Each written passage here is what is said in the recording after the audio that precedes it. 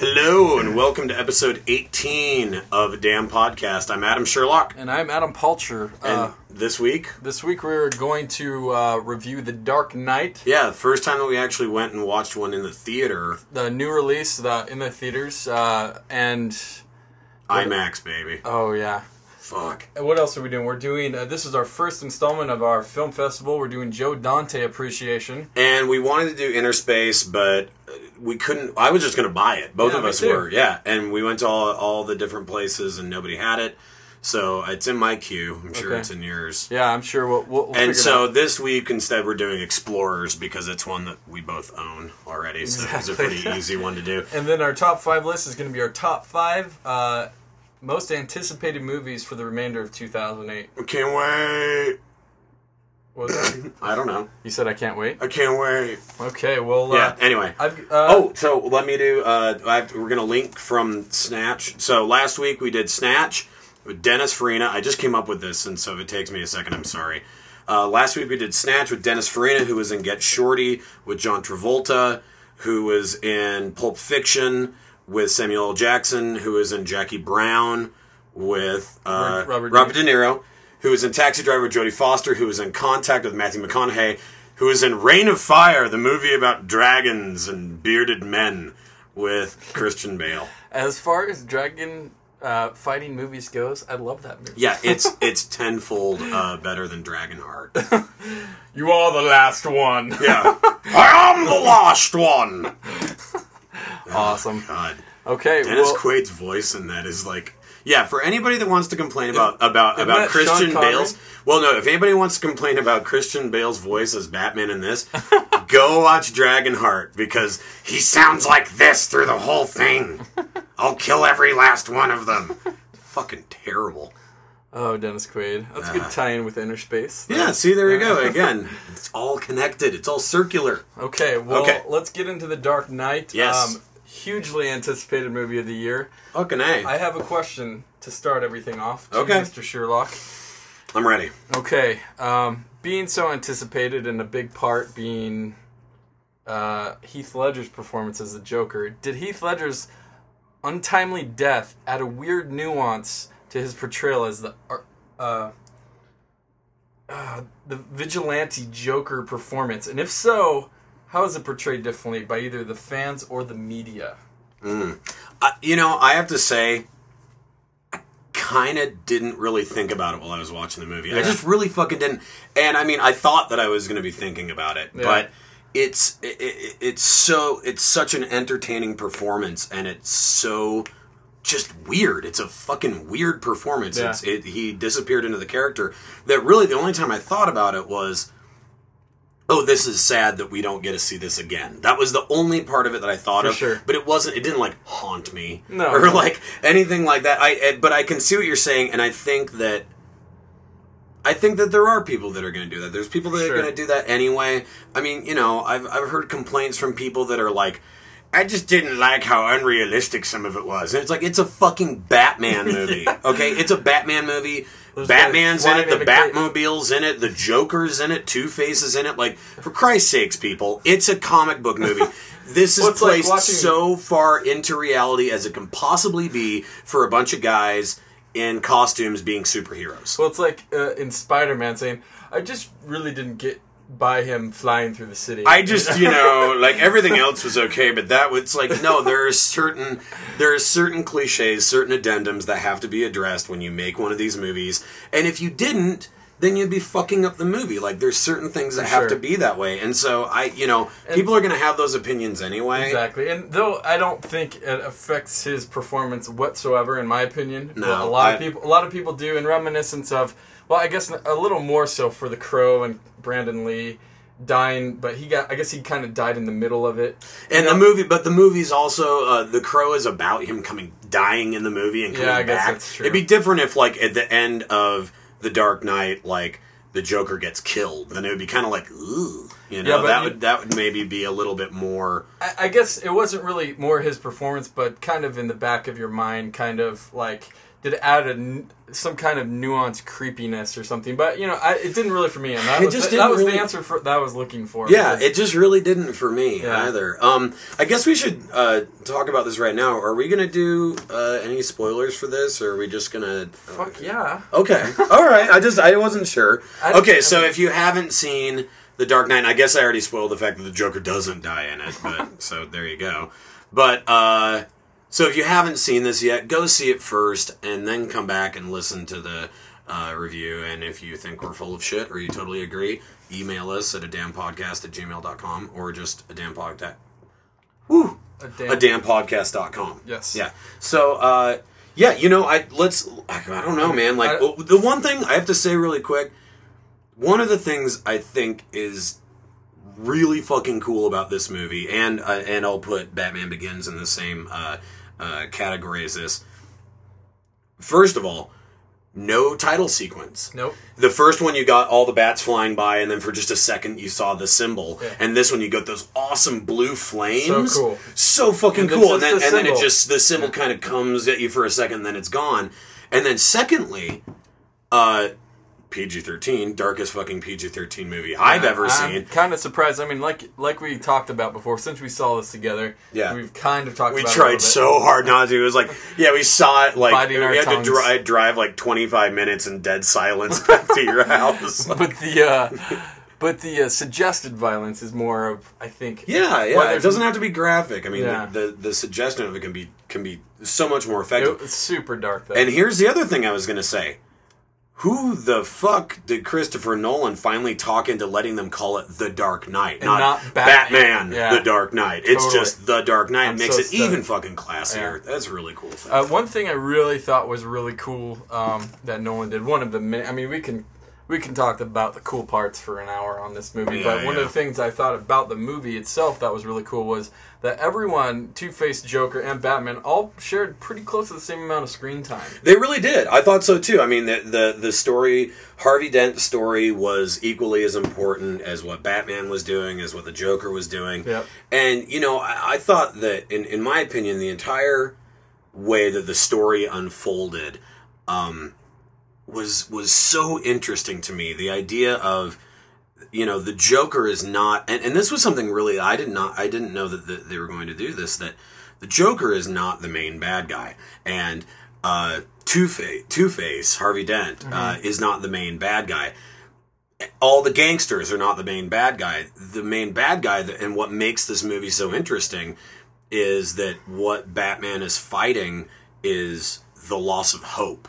Mm-hmm. That is the main thing that he is fighting, is the loss of hope and the ability to keep himself from becoming a true vigilante. I mean, to keep his own image from actually like sort of like flipping over to the dark side. It's like this idea of hope and this idea that this city that he's fighting for can be saved, and that the Joker is just a catalyst for that. Mm-hmm.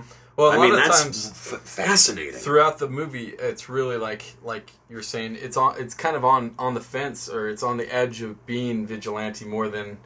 He sacrifices himself throughout the movie to do stuff, and so does Gary Oldman's character as well, of course. Right. Well, and I think, actually, I mean, if there is a true hero in the movie, it is Gary Oldman's character of Jim Gordon. That is, and it's fucking more so awesome, than man. The first movie, a lot more so, I think. Well, I think in this movie, even a lot more so than the character of Batman. I think that he, this movie, really, a lot of it is about the people around Batman. Yeah, well, and that, you see the first movie, and you see Batman Begins, and there's an inner struggle and his own inner turmoil, and then at the end of it, his answer is, I have to become this thing, I have to become this force, this vigilante. And then the second movie is that his methods will not work in this way. And most of the movie is him hitting the wall, finding it out throughout the entire thing. Whereas then you see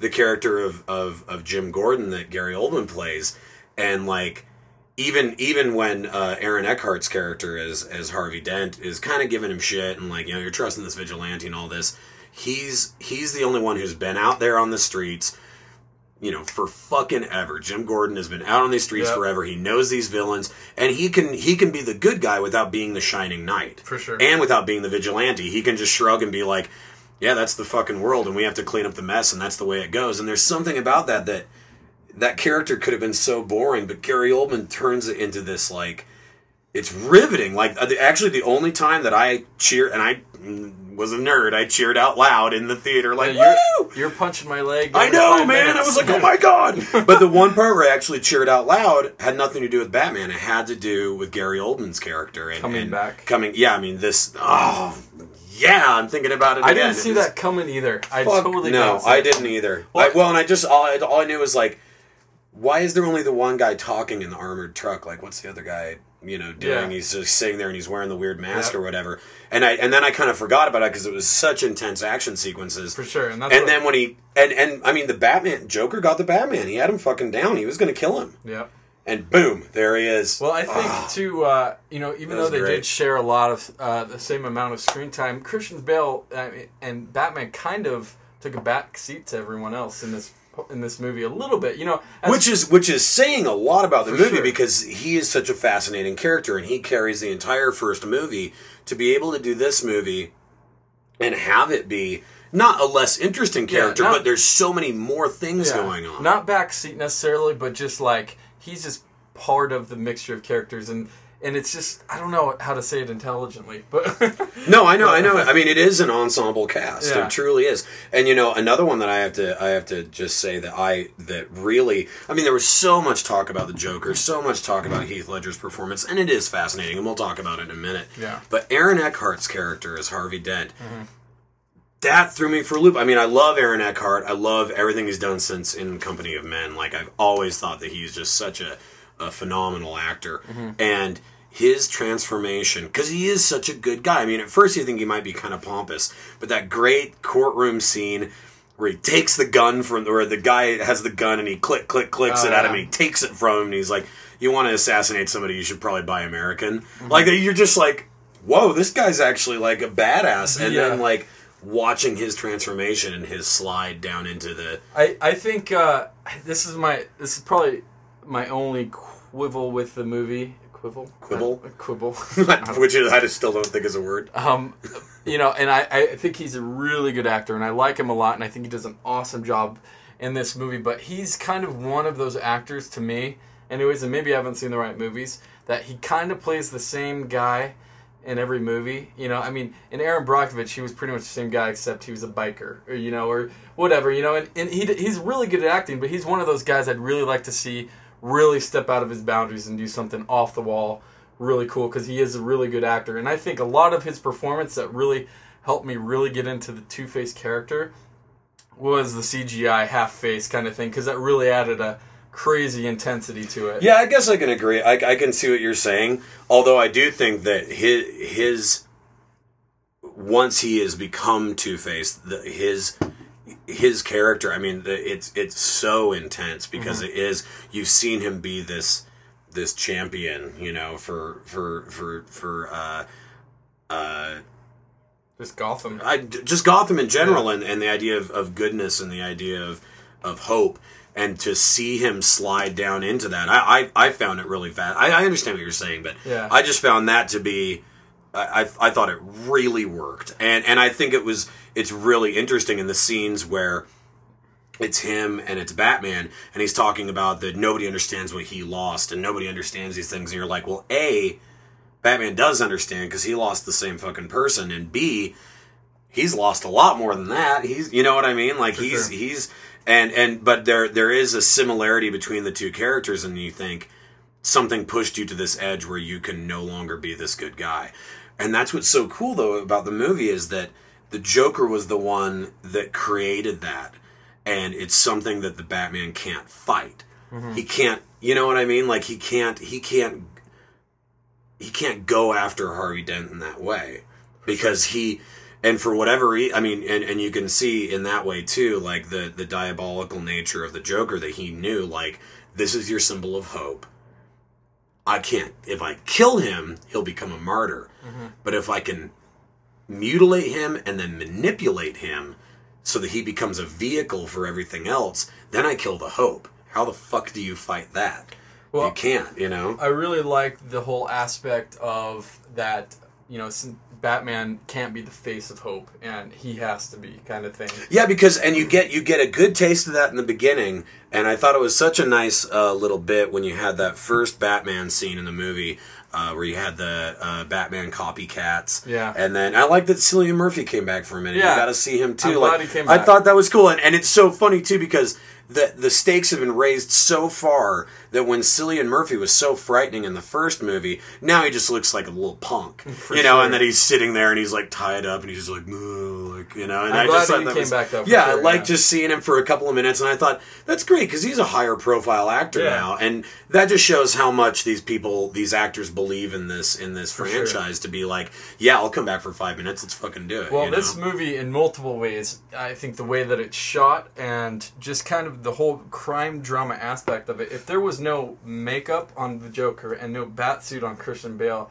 this could be a movie like Heat or Untouchables or something. Well, like and Heat, that's an interesting, that very first sequence of the bank heist. I mean, it had the meticulousness of Michael Mann for sure. And I know somebody on the Rock Salt was talking shit, like somebody who was being snide. I don't remember who it was. Like, I didn't know that you could have a 2-minute scene of somebody shooting a grappling hook gun or whatever and blah, blah, blah. But I actually felt the opposite of it, which was, I've always seen like grappling hooks and shit like that in movies, but like, it always seemed like some like totally off the wall comic booky kind of a thing. And it is a comic booky kind of a thing. And here's a comic book movie. But the way that they do that scene is so meticulous where you just see the guy, he like shoots it and they make sure that it's good. And then they slide down and the camera kind of like drops down. You see how high up they actually are. And they're all, and it almost, everyone's dressed in almost like, they're almost wearing kind of like track shoes and like dirty clothes. And it has this like 70s crime caper kind of a feel to it. And that whole sequence is so meticulous and so well done. And, you know, with each guy executing the next guy. And that the Joker, you get Heath Ledger is in like quite a bit of that beginning sequence, but you don't know that it's him. You don't know which one's him. Yeah, you don't know which one is him, and nobody else does either. And like, I liked how the bank vault was electrified, and he comes in, the guy's trying to turn the dial with his shoes on his hands. Yeah, and that's great.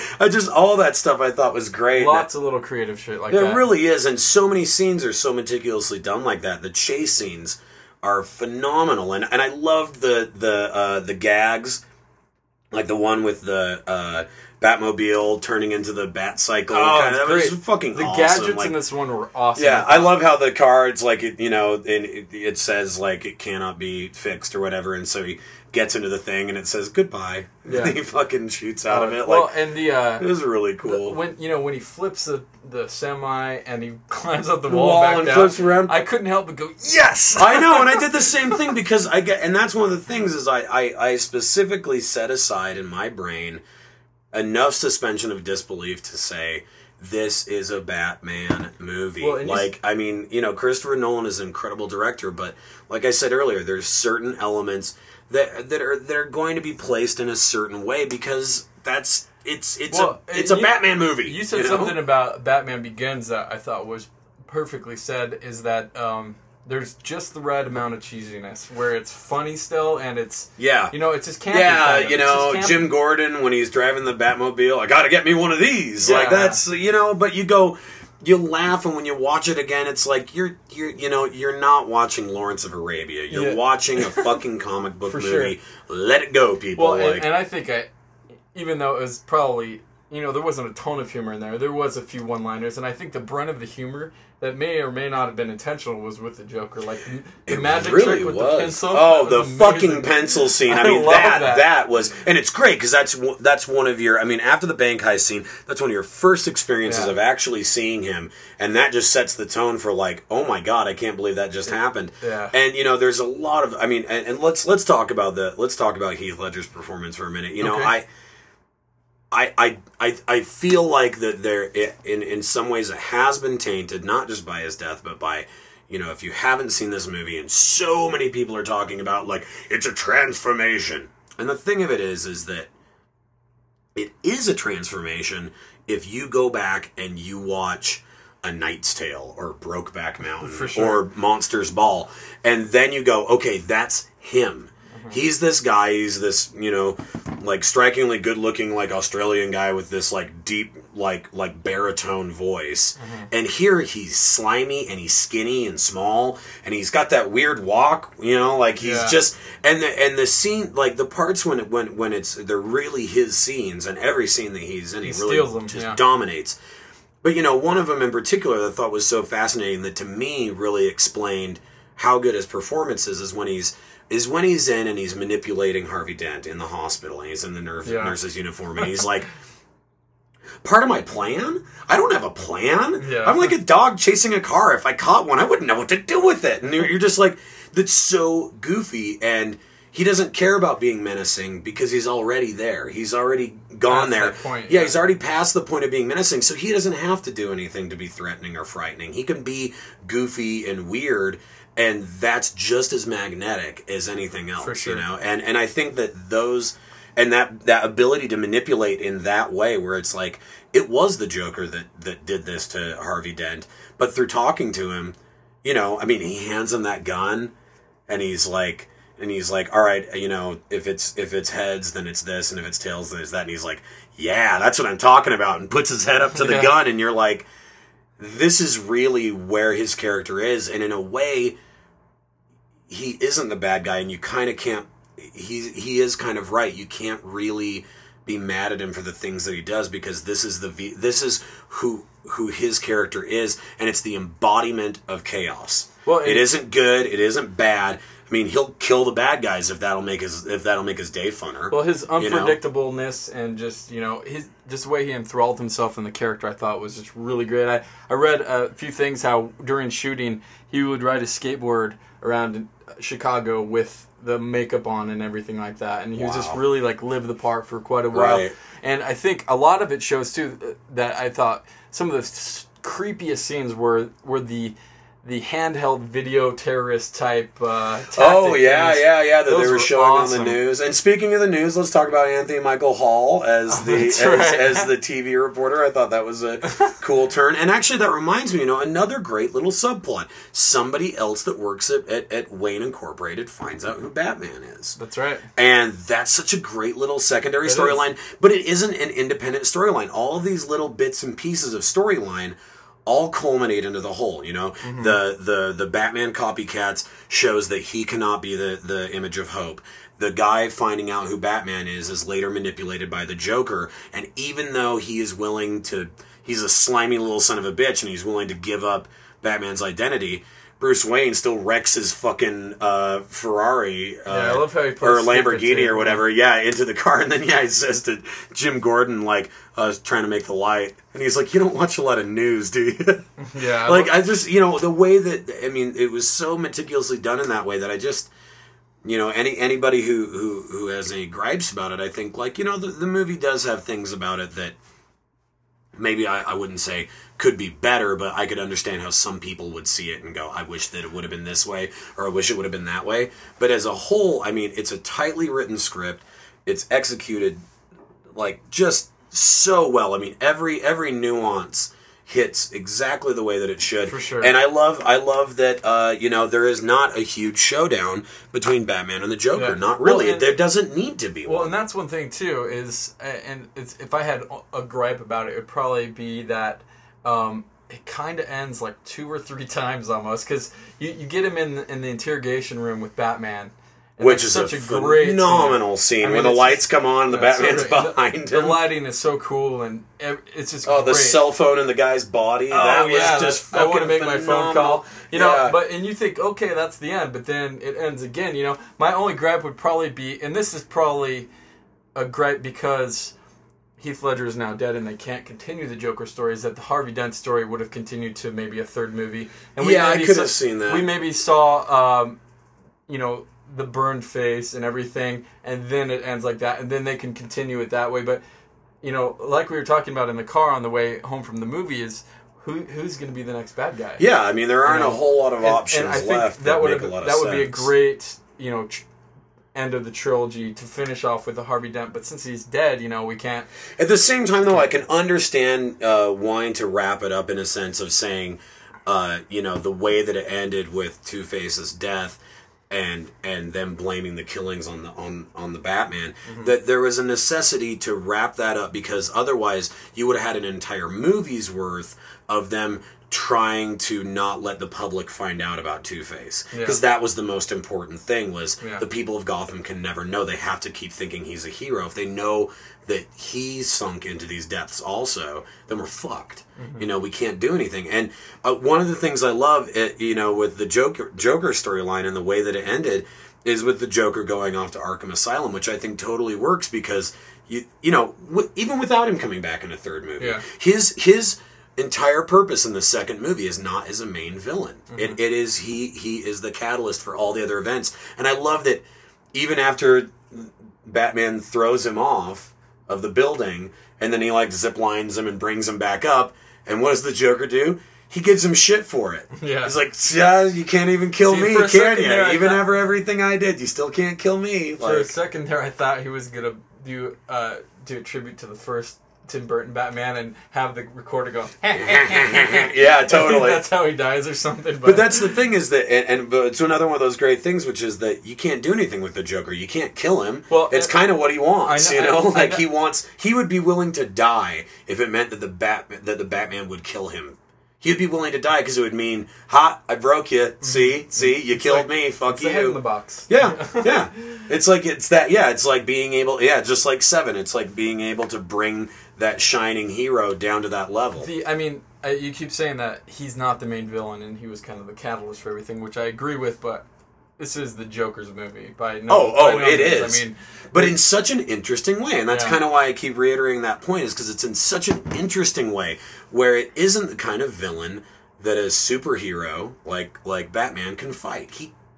You can't reason with him. You can't fight him. And I loved just to mention it for a minute, Michael Caine's as Alfred, the story that he tells about the African tribesmen, and that he was just stealing these jewels and then he was just throwing them away. Yeah. Because you can't reason with somebody like that. And I love that little bits like that, the little storylines like that. There's another. I'm sorry. Go ahead. The whole. And this has always, I thought, been kind of a weak point, mainly because I'm a guy and I want to see more of the action and just the dark story. But the whole Rachel Dawes part of it, and she did a great job, and I thought better than Katie Holmes, if that's. Not really hard to do. But at the same time, a fucking sock at the same time, anybody could have played that part. It doesn't really matter. It wasn't too.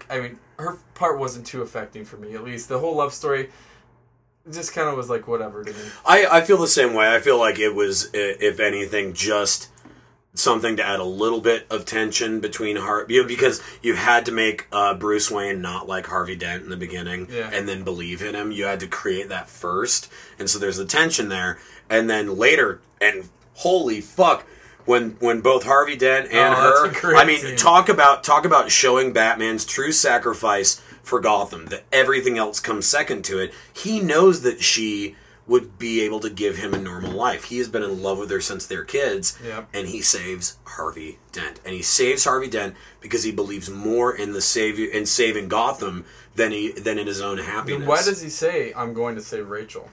When Gordon asks him, he says, "Which one are you going to, Rachel?"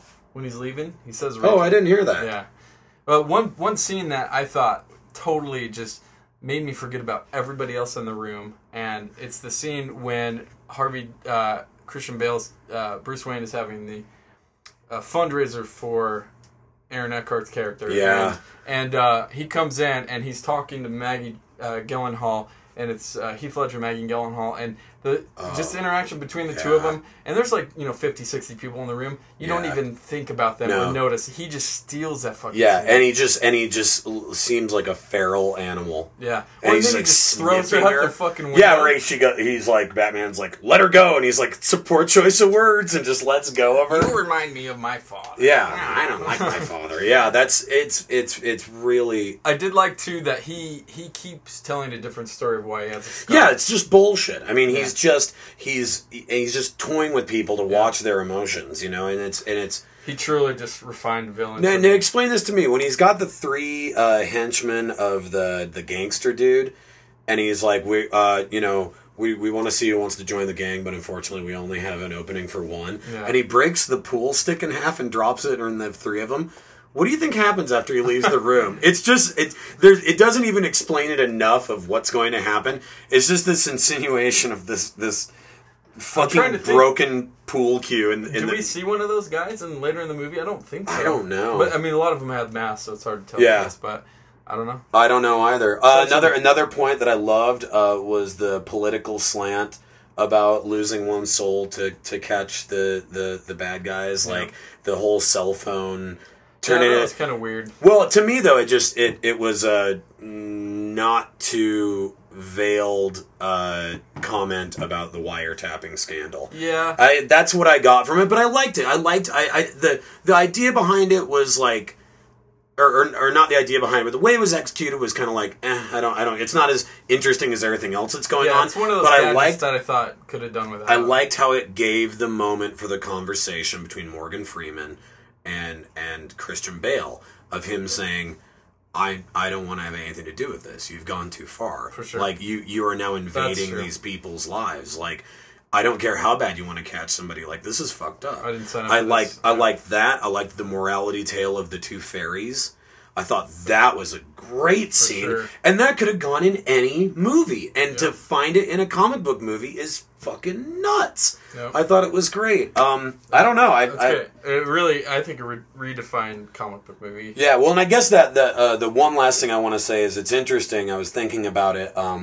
The idea of understanding the evil in the world, and that a person who's good can never truly understand that evil in the world, and that if you try to understand it, you could lose your soul through the process, reminded me of our conversation about No Country for Old Men. Oh, yeah. Very similar ideology of I can totally see that. What's his nuts?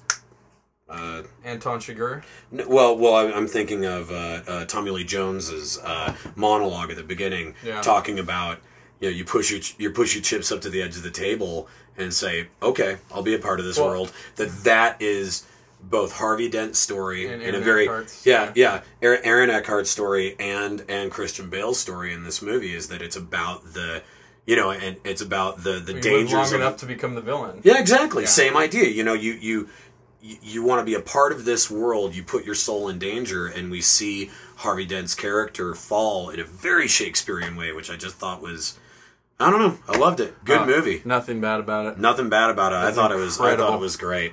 All right, why don't we go ahead and take a break? I'm sweltering. My ankles are sweating, if you can believe this. They're actually, I can feel beads of sweat on my ankles. Ankle sweat. Yeah, it doesn't happen often. I'm going to pimp a band that I used to play in right now. It's called Novelist, and the song is called Course It Hurts. And when we come back, we'll do our top 5 most anticipated movies. I think we're actually going to do Explorers first, aren't we? I have the template up as doing the top 5, but we can do it either way. Okay. It just means more work for me. Well, that's all right. All right, well, we'll see. This is Novelist.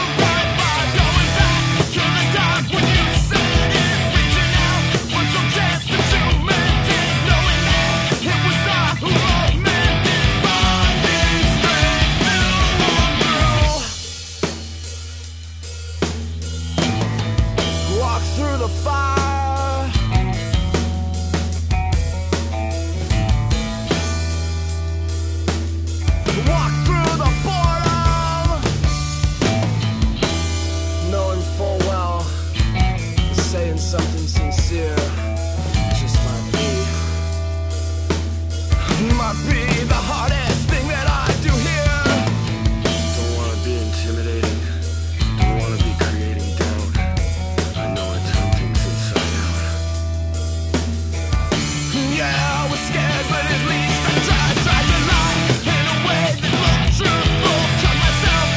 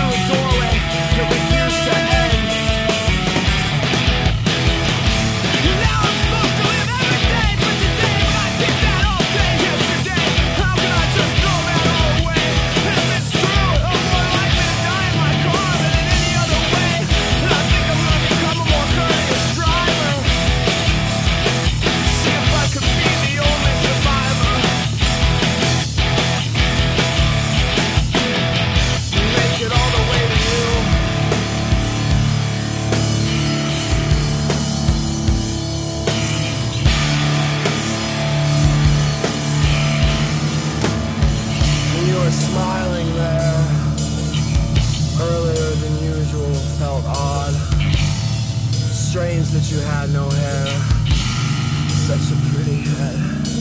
You comforted me there. In that house I didn't know, smaller than ours, cooler and underground. Lead paint and mildew felt fresh and new. Nice to be cramped in there with you. She called me with the threat on her life, and I said, go ahead. It's not so much that I wanted her dead. It was just to break the monotony, and for once to mean what I said.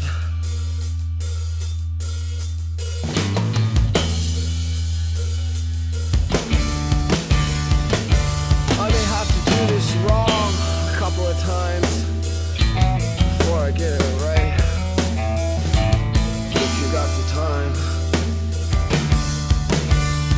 I think I can make it last all night.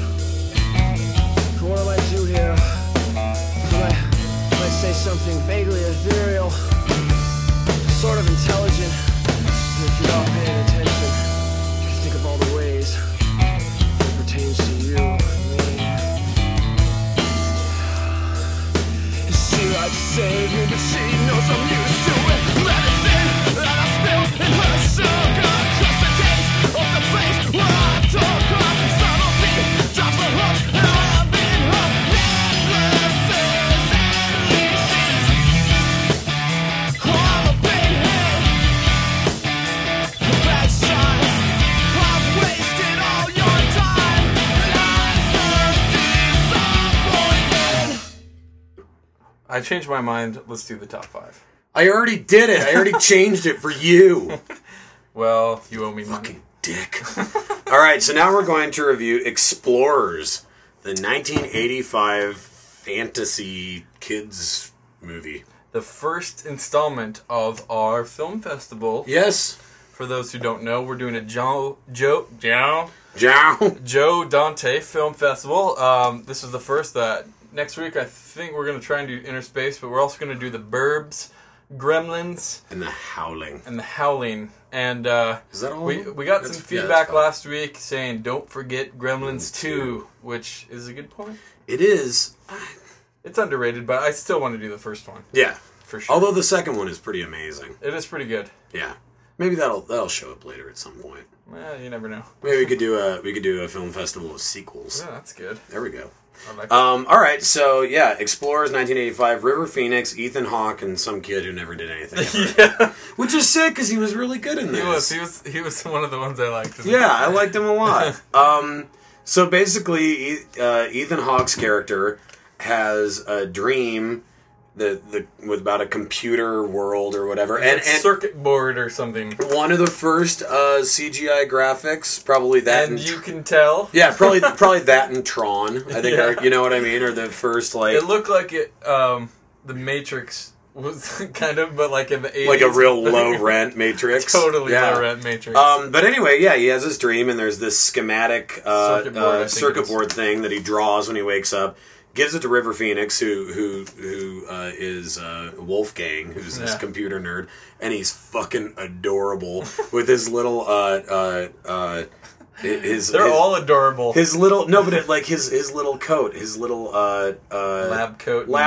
Yeah. Oh, it's just too cute. They're all super young. Yeah, they are, and that leads them to constructing this bubble, this force field, and they build a spaceship, and they go up into space with it. And long story short, that's pretty much the movie. My favorite thing is when they realize, when River Phoenix accidentally goes boop inside the bubble and like goes underground and goes all over the place and everything. Right when they come back out, the other kid who never went on to do anything else, his first, and this is good writing. This is good dialogue writing here. I can't wait for this. They're what, 12? Like 11, 12? First thing out of his mouth, he's like, we could look on the top of the girls' gym. Yeah. That's the first fucking thing he thinks of, and I'm like, that's perfect. That's exactly, you wouldn't be like, let's travel the stars, or Yeah, like, there's lots of- that would be like, we could look in the girls' gym. Post-pubescent kind of stuff, like girls, and they bring a beer to celebrate. Yeah, just and they- one beer. And they named the spaceship the Thunder Bruce Road. Springsteen. I I have that written down. Yeah, oh, it hurt my heart. That was just the coolest thing. I know you man. love Bruce. I do. I'm a huge fan of the boss. You know, I love this movie when I was a kid, but, you know, it's total great coming-of-age sci-fi movie. Yeah. For me, though, it does not hold the nostalgia, I don't think. So yeah, a lot of it doesn't. Well, pretty much it does for me until they actually go up into space Yeah. and there's the spaceship. It's great and for the first hour, then it takes the weirdest fucking retarded yeah, turn. that was kind of like, you know, like it. Like, and I understand it. I guess what we're talking about is the aliens, of course. Yeah, know? which and the aliens look awesome. They look great. I think you could tell that he did Gremlins, kind of. Well, the special effects were done by Rob Bottin, the guy who did The Thing. It's the same No guy way, really? that did No way. the special effects of the monsters. Yeah. I don't. Wow, that's surprising. Yeah. I thought they looked kind of stupid. Did you? I'd see. Okay. Here's one. I have to tell this really quick. One of the reasons why the aliens in it, I have a soft spot for. I loved this movie as a kid, and I found a rubber mask that was that alien, way. and it worked the same way. It had the eyes way up high, and then the nostrils is where you look through. Oh, okay. And it was the exact same thing. It had the big cheeks. It was purple. Had the eyes and everything. And I wore it to a elementary school, like it was like a science day, and you're supposed to dress up like an alien. And I dressed up, and I built these like extra arms, so I had 4 arms. And they put me in the standard examiner paper. I have it somewhere. I was trying to find it earlier because I wanted to show it to you since we were doing this. Awesome. But like, I was on the local section. I was on the front page of the local section. Wow. You don't see my face because I have that mask on, but it's me. That's your 15 minutes. And Yeah, that was it. That's the rough aliens if are that just was like, it. what the fuck? They're just weird as Yeah, hell. it gets into a weird narrative about like the evils that men do and the fear of and the they unknown. take everything from TV. And that like only the innocence of a child could actually meet space aliens. And it's like I have a lot of problems with this movie. It's okay. I've seen it a lot because my son really likes it because it is a cool kids movie. But it's a great the kids nostalgia movie. totally Didn't hold up. Wears off fast. Like and it's just picky, stupid shit that I'm going through. But like when they go, when they're going to space for the first time, all the way into space, it takes them like 5 seconds to be past the moon. And you're just like, what? Well, because it could go really fast. Yeah, I know, but come on. Well, if that's the case, then when they're coming back, as far as light speed and travel, shouldn't it be like 5 years later? They're all old. I mean, well, everyone else is older. I don't even know, but it's just like, scientifically, that didn't really make sense to me. Well, what are you fucking... I know. fucking splitting hairs here, I know. mean, But I'm just come saying, on.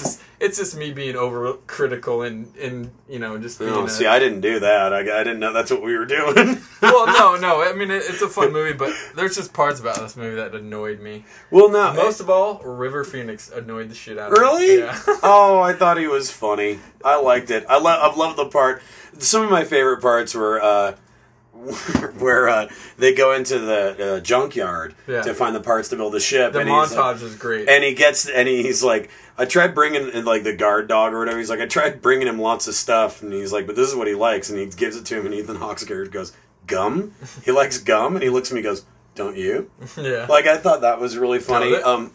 There are some good parts. It's not even that his character or anything. It's just I thought his acting was just shitty. I don't know. I have to say that as far as like the real, at least for me, the Joe Dante-esque stamp on this movie that's the most obvious. What is it? Is the drive-in movie that's playing when they go and they're looking at it, and it's this obvious like super cheesy. I think it's Joe Isuzu that's playing the alien guy in it or whatever. And he ends up up being the voice of the alien at the end too. Is that the same guy? Yeah. Oh, okay. Well, but just how cheesy it is, and so in joke funny, and then a couple seconds after that, when their spacecraft starts to be controlled by the aliens, and it goes down and it breaks through the snack bar. Yeah. As it breaks through the snack bar, it shows shots of the movie again, and the actors in the movie look like they're looking at the snack bar. They're like, what? Like they're shooting it. It breaks that fourth wall for a minute. And so many of his other movies, especially I think more than any other movie, Gremlins 2 is probably the one where you can just tell that Dante doesn't give a fuck anymore, and he's breaking the fourth wall left and right, and just like showing like that. Yeah, we know we're making like a cheesy movie, and it's funny. I think the fact that Ethan Hawke's character loves those cheesy sci-fi movies is part of the reason that they made the aliens so cheesy at the end. I could see that. That's the only explanation I could see. I do love that the kid who comes from the broken home knows that the other alien is not an invading alien. He's like, it's his dad. Yeah, for sure. He's like, how can you tell? And he's like, I can tell.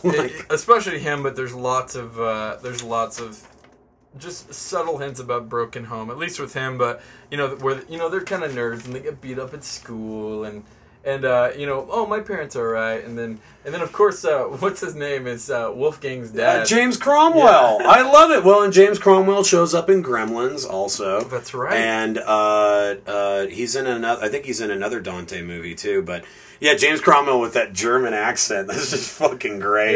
Yeah, I love Wolfgang's Home. The kid's wearing the like pumpkin Halloween mask thing, and he's like eating like cereal through the mask, and you're just like, oh god. And another thing, and he goes, it's baklava, it's a Greek dessert, and he goes, a geek dessert? He's like, no, Greek.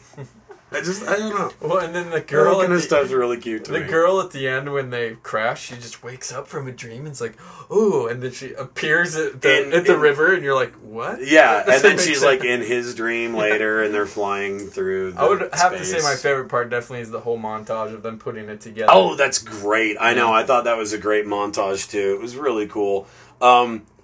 We're going to talk about the guy who discovers them and who just can't get it out of his head. I love his part where he sees River Phoenix inside the spaceship with the gas mask on. Oh, yeah. And he's like, what was that? Did you see that? And he like talked for a minute, and then he's like, I swallowed my gum.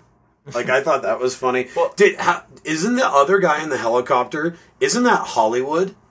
I don't know. From Mannequin? I didn't notice. I think it is. I'm going to IMDb it. I would have recognized that, but I don't know. I swear, I think that it is. I think it's Hollywood. That guy's story too was like he walks it. He's kind of neurotic about it, and Kent needs to find it, and he finds it, and he sees him take off, and good job, kid, and that's it. That's the end of his part of this. Yeah, and then there's still like a half an hour left of the movie. You're like, okay, that's you thought that he would show up again. The weird relationship between the alien and River Phoenix's character was a little.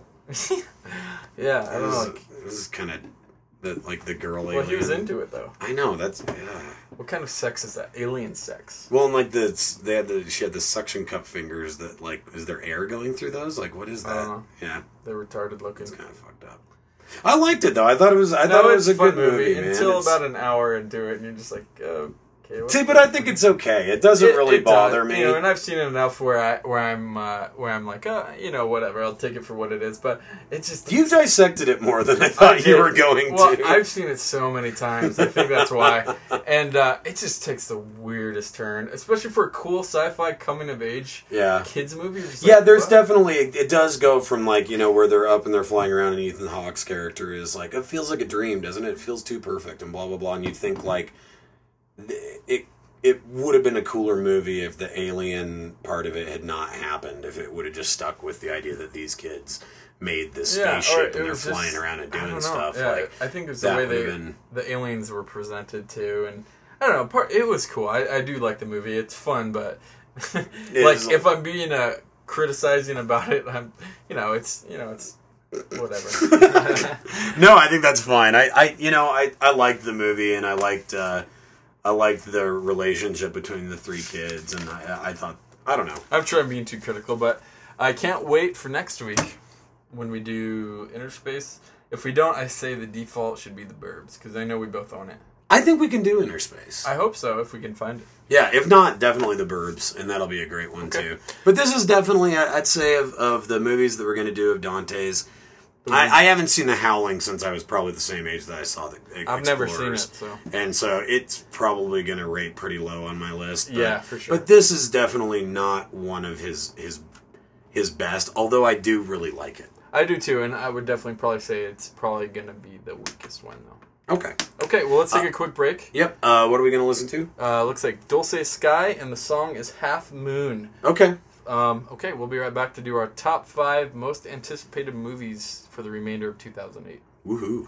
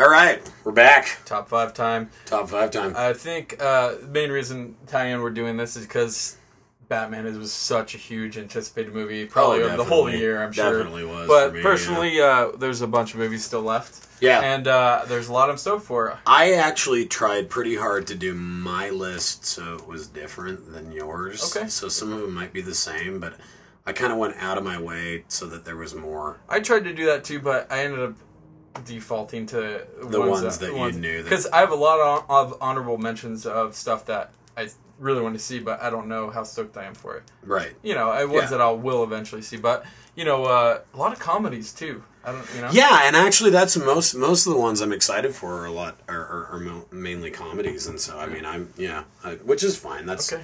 Usually those are the movies that I don't know. I guess it's half and half. A lot of the time, I'm really excited to see like dramas or action movies like The Dark Knight, but a lot of times it's like, it's usually like a really good comedy. Yeah, and you know, okay. Well, what's your number 5? Do you want me to start? Or I can start. I'll go ahead and start. My number 5 is a movie called Year One, that stars Jack Black and Michael Cera. It's directed by Ivan Reitman, and it's about two cavemen. That sounds amazing. Jack Black and Michael Cera are two cavemen who decide that they don't want to be cavemen anymore, and they're going to go out and experience the world. And they end up being parts of all of these different moments, both fictional and true, throughout history, or throughout the same period of time of history. And just what I've read of it, it's ridiculous. Is it a comedy? Like, I'm sure it's a total comedy. Like one of the things that they experience is they run into like Cain and Abel from like biblical times, and I can't remember who plays Cain, but I know Abel is played by Paul Rudd. Like the whole movie is pretty much everybody from like Superbad and 40-Year-Old Virgin, and crew. that whole crew, basically in this historical piece, like comedy. I've never even heard of that, but it's fucking ridiculous. Is there a trailer online? I don't know. I just read about it and it seemed amazing. But everything I was on Ain't It Cool, and everything that I read about it just seemed like it's that kind of a story, but it's just all dick and fart jokes. Like they basically just utilize that to just make up dumb shit. That sounds incredible. So yeah, it looks, and I wish I I would have. have. Needs to come back. Yeah, and I think that he really hooked up with these guys to be like, okay, like let's. Cool. I'm still cool, right? I make cool movies. Look at all the stuff I've done. So, but it seemed like just Jack Black and Michael Cera as two cavemen that want to become enlightened. Like it just so. You had me after that. Yeah, exactly. And they had me after that too. So, so that's my number 5. It's a movie called Year One. I'm waiting for it to come out. Okay. So. My number 5 is one I talked about a little bit before, but it's my favorite Palahniuk book. It's Choke. With Sam Rockwell as the main guy. Yeah. And it's my favorite Chuck Palahniuk book, and the preview looks really good. I think he'll do a good job. I hope it doesn't suck, but it looks promising, and he's always good, I think. So I love Sam Rockwell. Who's it directed by? It's some random guy. I don't know. Really? I can't remember. It's not anybody who really has done much. That's sometimes a little worrisome. Yeah, that's the only thing that worries me. But, Palahniuk was on set for most of it, I think, and he's pretty good at trying to stay true to the thing. I don't know. It'll be interesting. I mean, it looks really funny, and, like, they have the whole...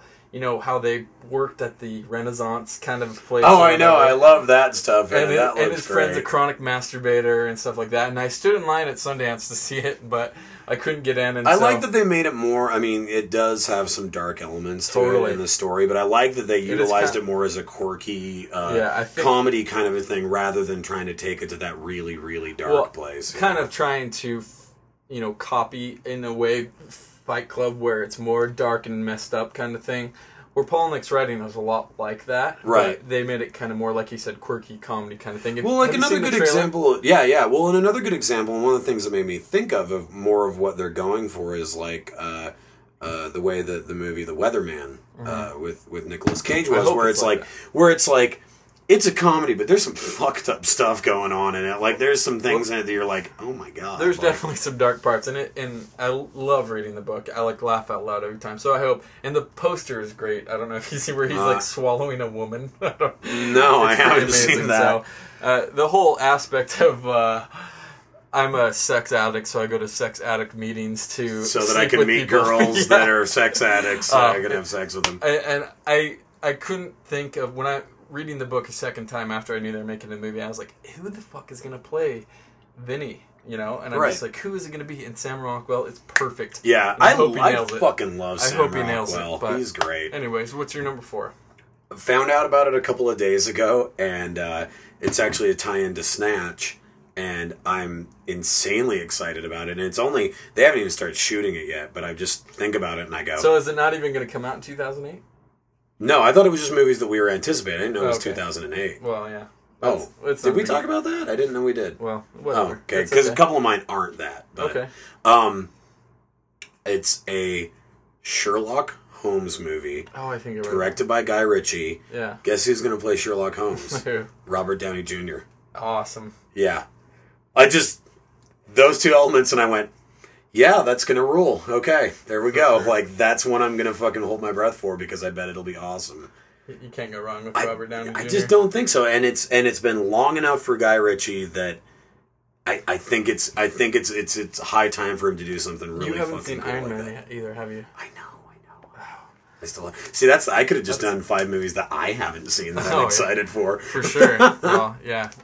I don't go to theaters. I know. The Dark Knight. That was the only. I broke the mold. You did, and I got so lucky because there were those douchebags in front of us, text messaging and talking shit, and you leaned over and you were like, "I'm gonna have to tell this kid to shut the fuck up." I just have no problem with it. Yeah, I really want to see this movie. I'm the same way. I get grumpy old man at movies. I fucking hate people talking. Yeah. And I mean, I'm so bad though that even everybody was dead silent was a super awesome audience in The Dark Knight. I was still upset about the guy next to me that was breathing loud. I just, you know what I mean? Because I get so, I get so. You know what I found from going to so many movies? Best time Sunday morning, especially in Salt Lake City, because everyone's in church. That's right. So or they're sleeping. Sunday morning, or even Saturday morning's okay, but the 10, 11 o'clock showing. Okay, next movie that comes out on this list, Sunday morning. I'll go see it with you and we'll review it. Let's do it. Okay, your next one. My number one, and it probably should. Number one. I'm sorry, my number 4. It should probably be closer to the front, but. It's possible that it could suck, but it's Tropic Thunder. I know, yeah. That was my number 2, but I have an alternate, but it could be a huge mess. I don't think so, man. But I think it's I've got a good feeling about it. I'm not worried about it one bit. I think it's going to be once again Robert Downey Jr. Holy His God. Heart looks especially amazing. Holy God. You got Ben Stiller, and I think he also directs it and writes it. Oh, really? So that's I love Did you see the fake trailer for the documentary of the making of that movie? It's called Reign of Madness. You told me about it. It's fucking awesome. It's hilarious. Jack Black's in it. I'm sure it's gonna be awesome. Tom Cruise is in it. Is he really? Tom Cruise is in it. Now here's something interesting to mention. Tom Cruise is in it. I guess he's in it for about 5 minutes. He plays this morbidly obese movie executive who has this big chest hair, and he's this old cigar chomping guy, and apparently he's brilliant. Awesome. And so you kind of go, okay, good job, Tom. Get away from the action thing. Get away from be willing to make fun of yourself like that. That could be really fucking cool. And Tom Cruise is doing that anyway with Hardy Men.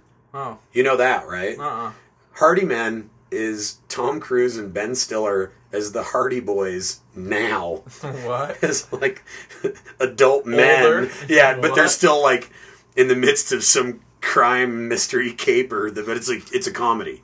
Wow. And so you go, okay, that's a good way for him to redeem his image, is to do comedies where he's willing to make fun of himself like that. But apparently this part that he's in Tropic Thunder is supposed to be just fucking hilarious. Well, I know him and Ben Stiller are friends because the Mission Impossible 2 my thing. God. Where's Tom Cruise? I fucking CROOZ.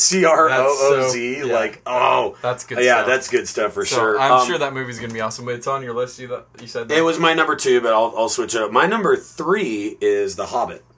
Oh, yeah.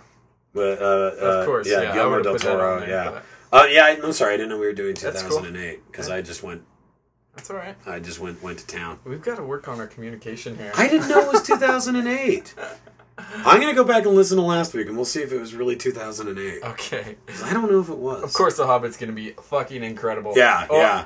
And I actually, and maybe this is blasphemous, but originally I was upset because of everything that happened that Peter Jackson wasn't going to do it. You're not alone in this thought. But I know what you're now that Guillermo del Toro is going to do it, I am twice as excited as I would have been if it would have been Peter Jackson. Yeah, he just has a better hand at that creepy, archaic like history, like that's not a history. Well, and Peter Jackson's still producing. Yeah, he still has his hand, and in that makes it even more promising. You're just because you go, okay, so it'll have the same feel, but it'll probably be a lot creepier. Like I was like you said, just twice as stoked when I heard that. I was like, if anyone could do that, it's him. Yeah, it's perfect. So. Yeah, I mean, and this is, I mean, he does an incredible job with his own mythologies, with a pre-existing mythology, you know, that he can take so much from. Loves those movies, yeah, you know? it's like, which you could tell from something like Devil's Backbone or Pan's Labyrinth that he probably does really enjoy the Tolkien mythology. So, for sure. Yeah, really exciting. So that's my number 3. Okay, my number 3 is one that just looks really super interesting to me, but it's The Curious Case of Benjamin Button. The David Fincher movie. It's coming out later this year, and Brad Pitt is playing Kate Blanchett. And he I think he gets older, or he gets younger. He grows younger. He grows younger with age, but it's David Fincher. Yeah. And so I'm just like, fuck yes. And it's a period piece. Yeah. So I mean that will be even more interesting to see Fincher handle something like that. It's just something totally different that he's ever done, and it just makes me so excited. Well, and think about how well he did with Zodiac, which is just a minor period piece. I mean, it is. I mean, he still created an atmosphere. But then that's what I'm saying is that even when it was like it's the 1960s, it's the 1970s, he was able to nail it on the head. You think this is the? I couldn't. I mean, I couldn't even tell. Either. Seems like turn of the century ish. Maybe I'm not sure. Maybe later than that. But I mean, there is the one scene that looks like it's like World War II or something. Yeah. And so or World War I. I mean, and so yeah. I mean, it might be. I hope it's awesome, but I mean, Fincher, he's never done anything wrong in my book. And and even in my book, his weakest movie, which I think is Panic Room, is still really fun to watch. For sure, yeah. It looks great. It's really interesting just to watch. I wish my weakest movie was Panic Room. Yeah, exactly, right? Yeah, like out of all the movies that you've made, that's the worst one. Yeah. The worst one you made had Jodie Foster in it. So my number 2 was Tropic Thunder. I'm going to do an alternate. My alternate will be W.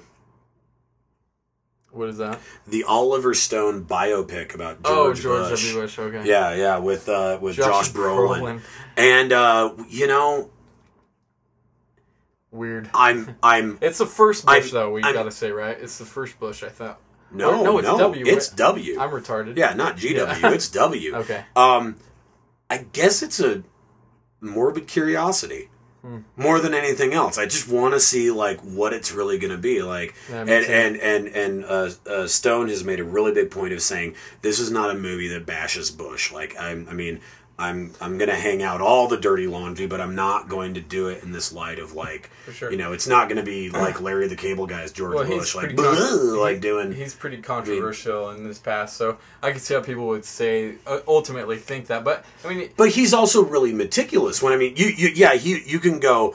Well, I mean, he can be a really wild director when it comes to Natural Born Killers or U-Turn, but when it comes to the biopic stuff. Mm-hmm. You think about Platoon. I mean, which Platoon obviously has a different story in it too. But you think of Platoon, The Doors, JFK. You go, he when he disagrees with things, he focuses. Well, so when I say controversial, I guess I mean he does more controversial subjects, but his movies are never really that controversial. They're more just a story about that time period or that era or something like that. It could be really fascinating. So, I hope that it does that. Well, and he hasn't done anything in a while that I've been too stoked about, so it'd be great. I hope it just isn't 2 hours of him punching George Bush in the balls, because that's not interesting to me. Or 3 hours of him doing that. Yeah, or 4. Yeah, exactly. Because that wouldn't be interesting to me. But if it was like trying to be really honest of like, here's these things, here's what we actually know, and we're going to have Josh Brolin portray that. That sounds really fascinating. It'll be interesting. I'll be interested to see makeup and stuff, how Josh Brolin looks. Yeah. That'll be weird. The one picture I saw of him, pretty fucking good. Really? It was surprising. He had that, like, Josh Brolin, I'll show him to you after we're done here. He's, like, in the suit, and he's got the coiffed hairdo, and he's doing, like, the squinty look. It's wild. Like it I could actually, see that. it actually surprisingly worked, and it kind of doesn't look like Josh Brolin, but Wow. maybe he has some prosthetics going Weird. on. I don't know. But All right. Well, this my number 2 is fighting for the number 1, but I'm really stoked for my number 1. But my number 2 is Burn After Reading, the Coen Brothers movie. yep. So that's it's Coen Brothers. that's my number 1. Is it? Yeah. I mean, it's Coen Brothers. It looks just hilarious. It looks like such a great follow up to No Country. They've never fucked up a comedy for me. No. I like all of their comedic stuff. Just that is that's where they shine. Yeah, it's my sense of humor. For sure. It just is, even in something as dark as Fargo, that's my sense of humor. And I totally agree. It works every time. Well, hopefully it's their Big Lebowski to Fargo. Yeah, I mean it's as far as No Country. The dialogue and the little bits and the storyline to me just seem. It does have a feel like Big Lebowski of like the goofiness. And well, if you think of Big Lebowski as being here's this Raymond Chandler film noir private dick kind of a storyline of intrigue and and all these things, and then you put an idiot in it. Yeah. An idiot and his friends in it, right? And that's the movie, and there's where the comedy stems from. And you look at Burn After Reading, and you think, here's this CIA espionage kind of spy thriller, and then you put like these couple of douchebags in it. I like that Brad Pitt's the idiot, though. I know, and that's what's so great. And that he's this like mindless gym instructor. Like it just makes it perfect, you know. And then that Frances McDormand is like his like wife or whatever, and then she wants to get all this plastic surgery so she can look hot. Like, well, and if you get a chance, go watch the Red Band trailer. Oh, the Red Band trailer! It's it's much better than it's just like the Tropic Thunder thing. When you watch the Red Band trailer for it, you're just like, what the fuck? It's gonna be awesome. No, that looks great. I'm really stoked to see that one. And it's Coen Brothers. Like you can't. Since we matched it, this is one that's weird, and I don't know a lot about it, but I'm just gonna throw it out here, and then you can do your number 1. Okay. Inglourious Bastards. Speaking of Brad Pitt. Yeah, I don't know. Inglourious Bastards is the new film. It's in the works right now. Brad Pitt has just been signed on to be one of the main characters in it. It's about, I don't know the exact plot, but it's World War II. It's a group of like Jewish exiles who get together to take on a group, take on the Nazi regime in a certain city, and that's all I know. There's some things I might be a little off with, but it's Quentin Tarantino. Really? Yeah, it's his next movie. What is it called again? Inglourious Bastards. Huh. I don't know. That's all I know about it. Is it's period piece, and Brad Pitt's going to be in it, and it's going to be directed by Quentin Tarantino. Is it going to be written by him too? Do you know? Yeah, I think so. Interesting. Yeah. I've never even heard of that. So who fucking knows? That's all I know about it, though. You've got your pulse. The finger of America. Well, not really, but I have my pulse on the finger of America. Everyone in America knows exactly what I'm doing right now. Yes, you do. Adam is in a podcast, and he's reading news on movies. Yes. All right, my number 1 I'm very stoked for, and it's coming out very soon. And I'm a sucker for this.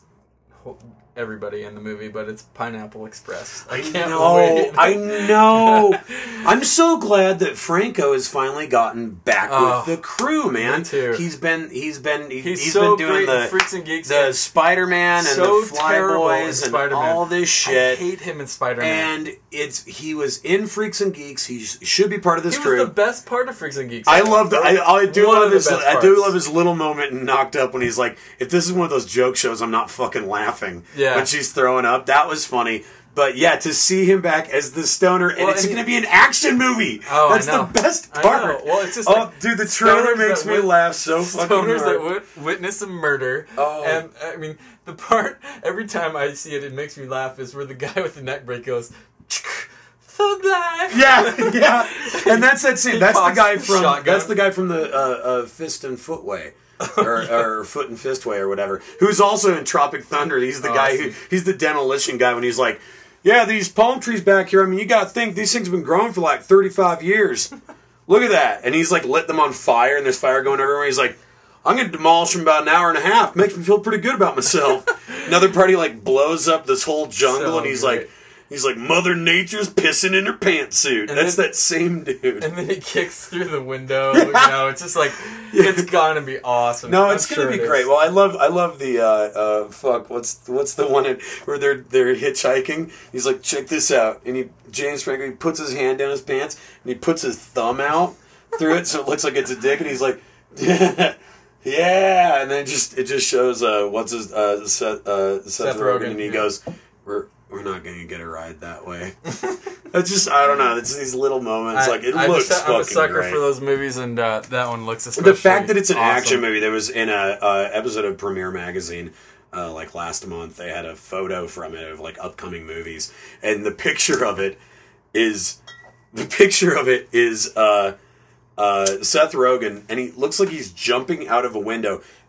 Just fire, like a fucking explosion behind him. He isn't wearing any pants. Awesome. He's like he's in like a dress shirt and a tie and briefs, and he's carrying James Franco, and they're both screaming like, oh, like jumping through the air. It seems like an action Wayne's World. Yeah, exactly. Like just fucking ridiculous. Like, he's a busy man. He does a lot of shit, and all of it's pretty good. Yeah, I mean, in my opinion, I think it's all really good. Sure. It's really good stuff. Well, we haven't discussed what we're going to do next week, but we'll come up with it and we'll just do it. I don't know. What do you want to do? Let's just go for it right now. Let's go for it right now. We got the list in front of us. You want to do Blade Runner? Yeah, let's do Blade Runner. Okay. Next week we're going to do Blade Runner with Harrison Ford, directed by... why did I just forget his name? Ridley Scott. Thank you. All right. Next week we're going to do Blade Runner. We'll come up with a cool top 5. If you have any suggestions or you agree or disagree with anything we said today, please email us at adamnpodcast@gmail.com. We love the feedback. We need the feedback. Yep. Make us feel special. Yeah, because there wasn't any this week, or normally this would be our listener feedback section. And then we're going to do, hopefully, Interspace. Maybe the Burbs. For the but continuation. Probably Interspace. Of Joe Dante. So, next week, Blade Runner, Interspace, and top 5... There's lots of space going on next week. Yeah, top 5 something. I don't know. If you have suggestions, give us a email. I don't know. Just let us know what you think a good top 5 would be for next week. Yeah. Otherwise, we'll just figure it out. Anyway, this has been episode 18. I'm Adam Sherlock. I'm Adam Palcher. And we'll see you next week. Have a good night. Bye.